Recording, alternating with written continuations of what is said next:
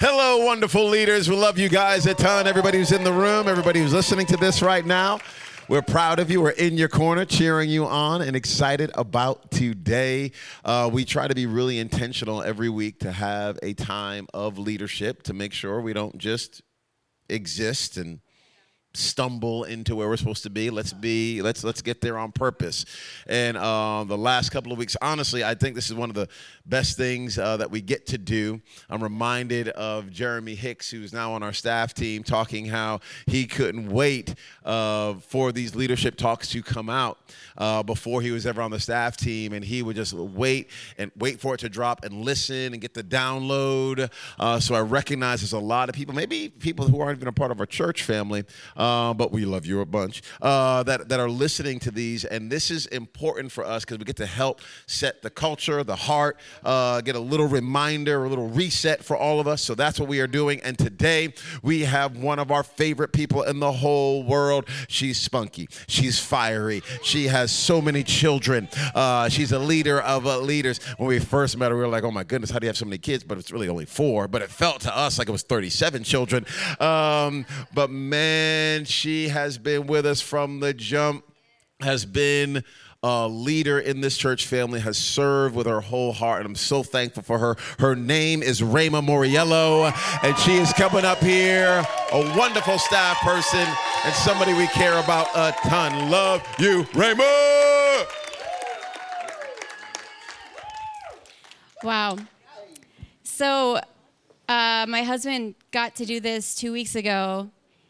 You guys, it's not fair to have to go after him because he's so smart. And this is just, I know he's going to be listening to this. He wanted to be here, but he's traveling. This is a plug, and you guys help me. We want him to write a book with those 15 leadership principles. So this is, please everybody text him and be like, please write that book, because we would all benefit from it. But I want to honor our pastors. In prayer earlier, we were praying over our pastors, and the thing in my spirit, I'm so thankful that they saw the gold in us, because I was trash, y'all. Like a dirty nickel, and they're like, you're a leader. I was like, are you sure? But our lives have been radically changed and transformed. And my prayer is that I have the ability to see the gold in dirty nickels like they do. Because we've all probably been entrusted with stuff that we had no business being entrusted with and leading. And yet they've been so kind, and through their kindness and their generosity to share even a platform like this, the things God has put inside all of us has come to the surface. So thank you. Thank you. And thank you for trusting us. Okay, so I have had the honor of doing many different roles from the beginning of this church. I have been on staff full-time. I have been part-time. I've been a volunteer. I've led teams. I've served under other leadership on teams. So I've done a lot of different things. And as I was praying over today, I felt like, I'm going to speak prophetically really quickly. I feel like transition is coming. I think it's in the atmosphere, so I feel anybody listening even to this later, get your spirit ready for transition. And transition doesn't have to mean it's scary. Transition just means a shift or a change, and that's okay. It has to change in order for God's kingdom to come to earth. And we've all been knighted and entrusted to play a role in some capacity.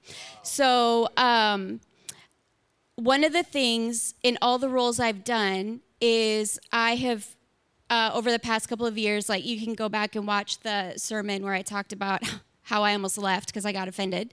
But since then, my prayer has been, God, let me be easy to lead. I want to be a person, regardless of where I'm positioned, that I am an easy person to lead. And so I want to share that with all of you guys. But first and foremost, regardless of your position here in the church or in the corporate world, we are all following something. Wow, that's right. Doesn't matter, your Pastor Erlin Onika, they lead this church they're following Christ. So you're a husband over a family, you're following Christ. So you're following Jesus. If you're in this house, you're a leader, you're planted, you love the Lord, we should be following Jesus. And from that, we should be easy for him to lead us.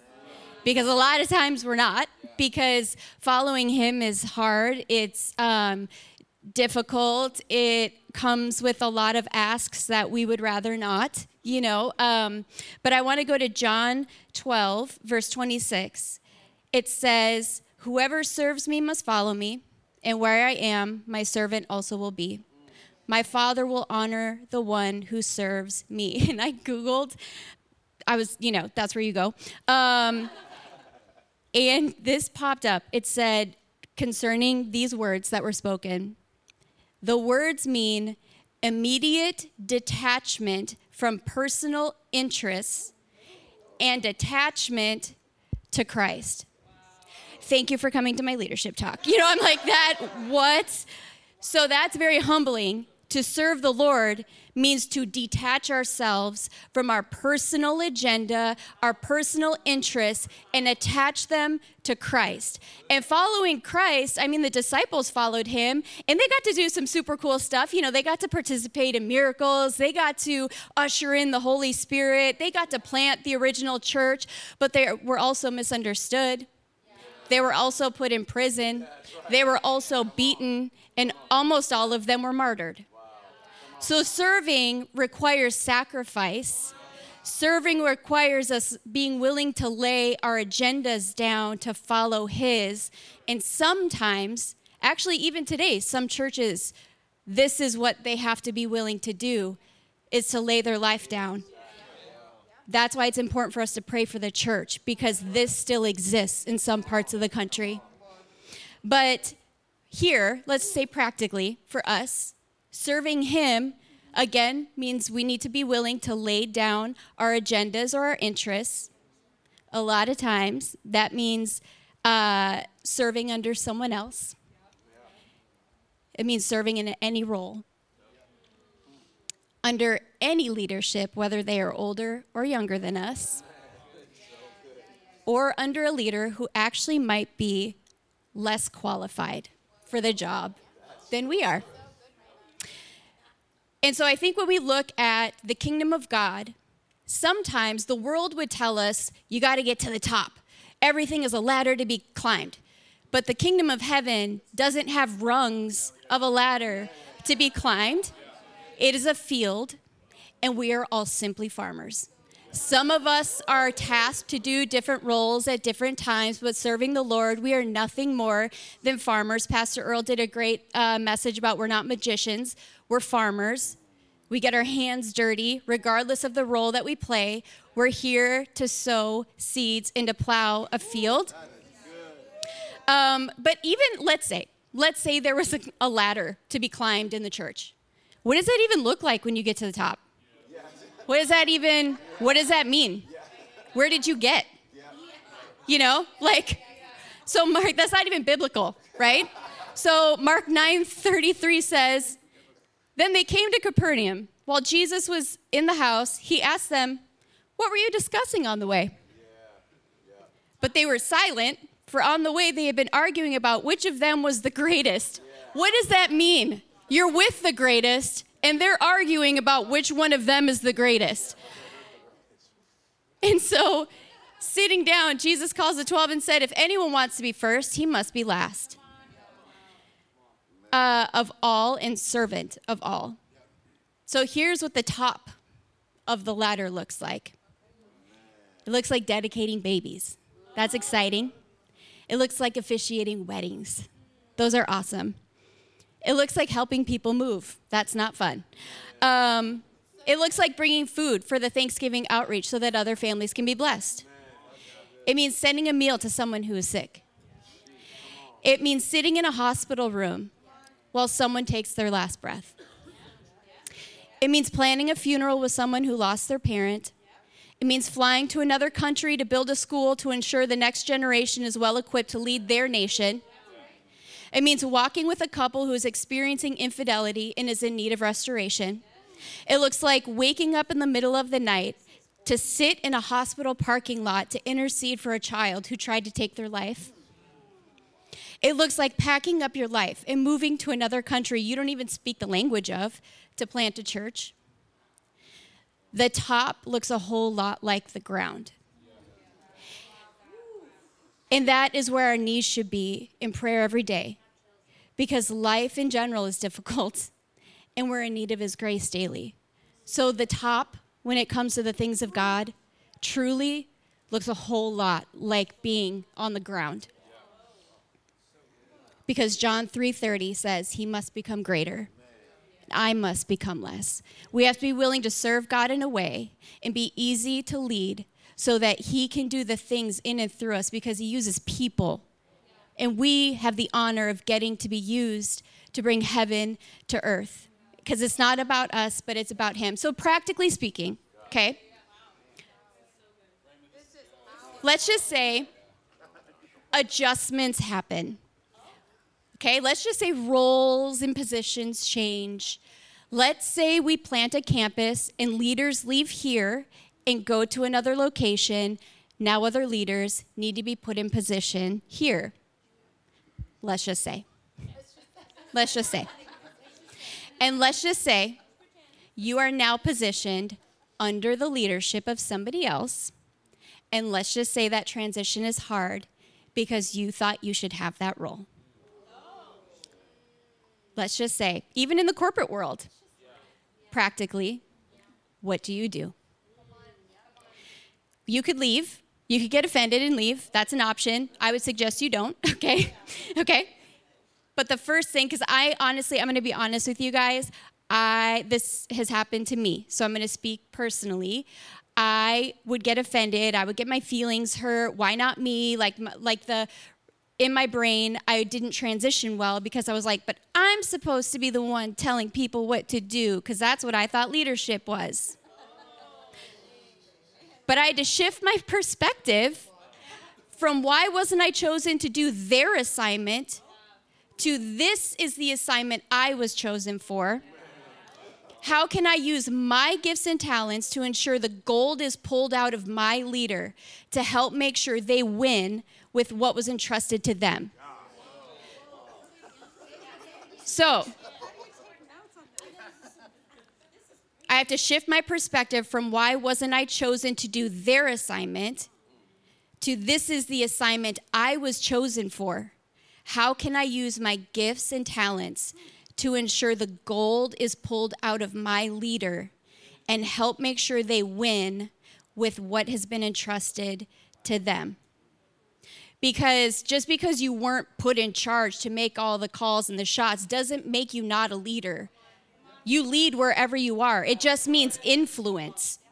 So you might not be the one in charge who's making all the calls and all the things, but you are still a leader in that role and in the space where you've been put. And not only that, don't disrespect God by saying this role is not good enough for me.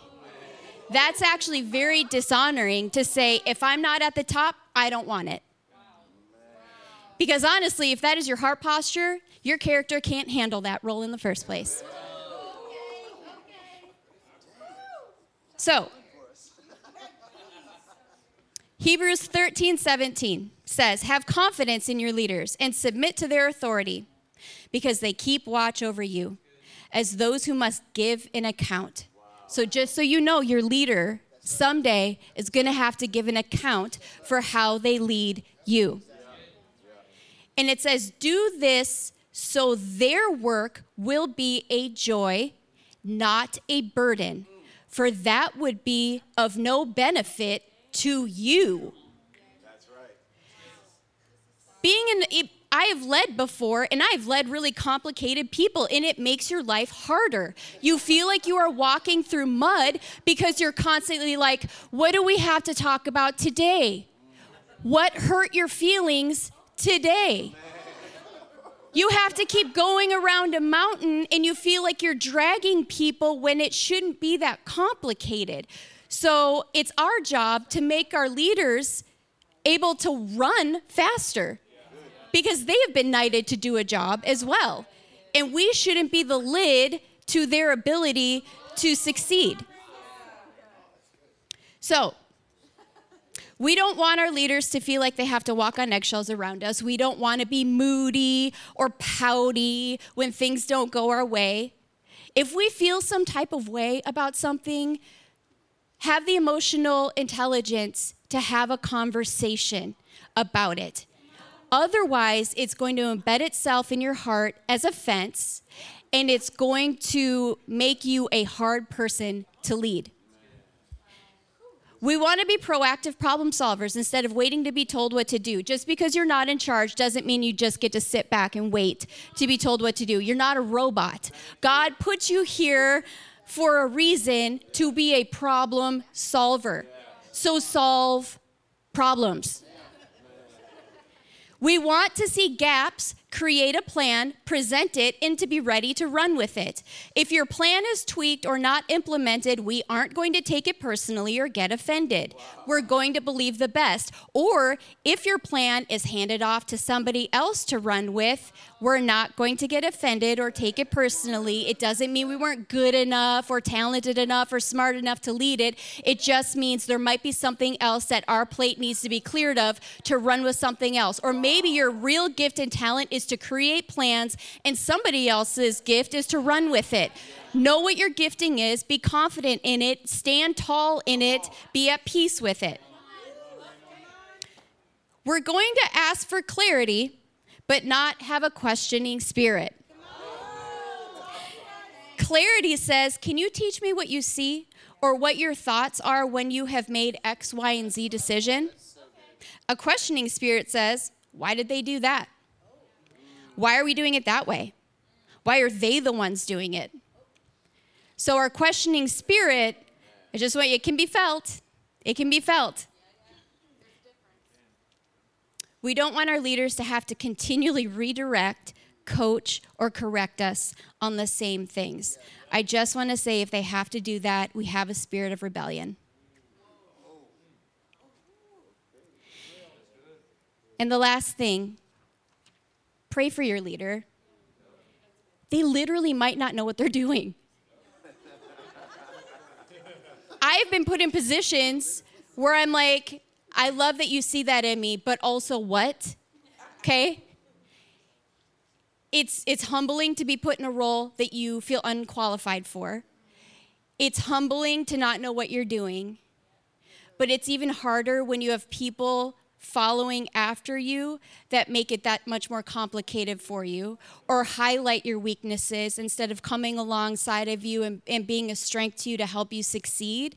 And so it's our job to pray for them because you have no idea the insecurities that they might be battling internally about being in that role. So we're here to say, I'm going to hold up your arms. What do you need from me? How can I be a strength to you? We approach them with humility to make sure that they can succeed because God put them in that position to teach them something.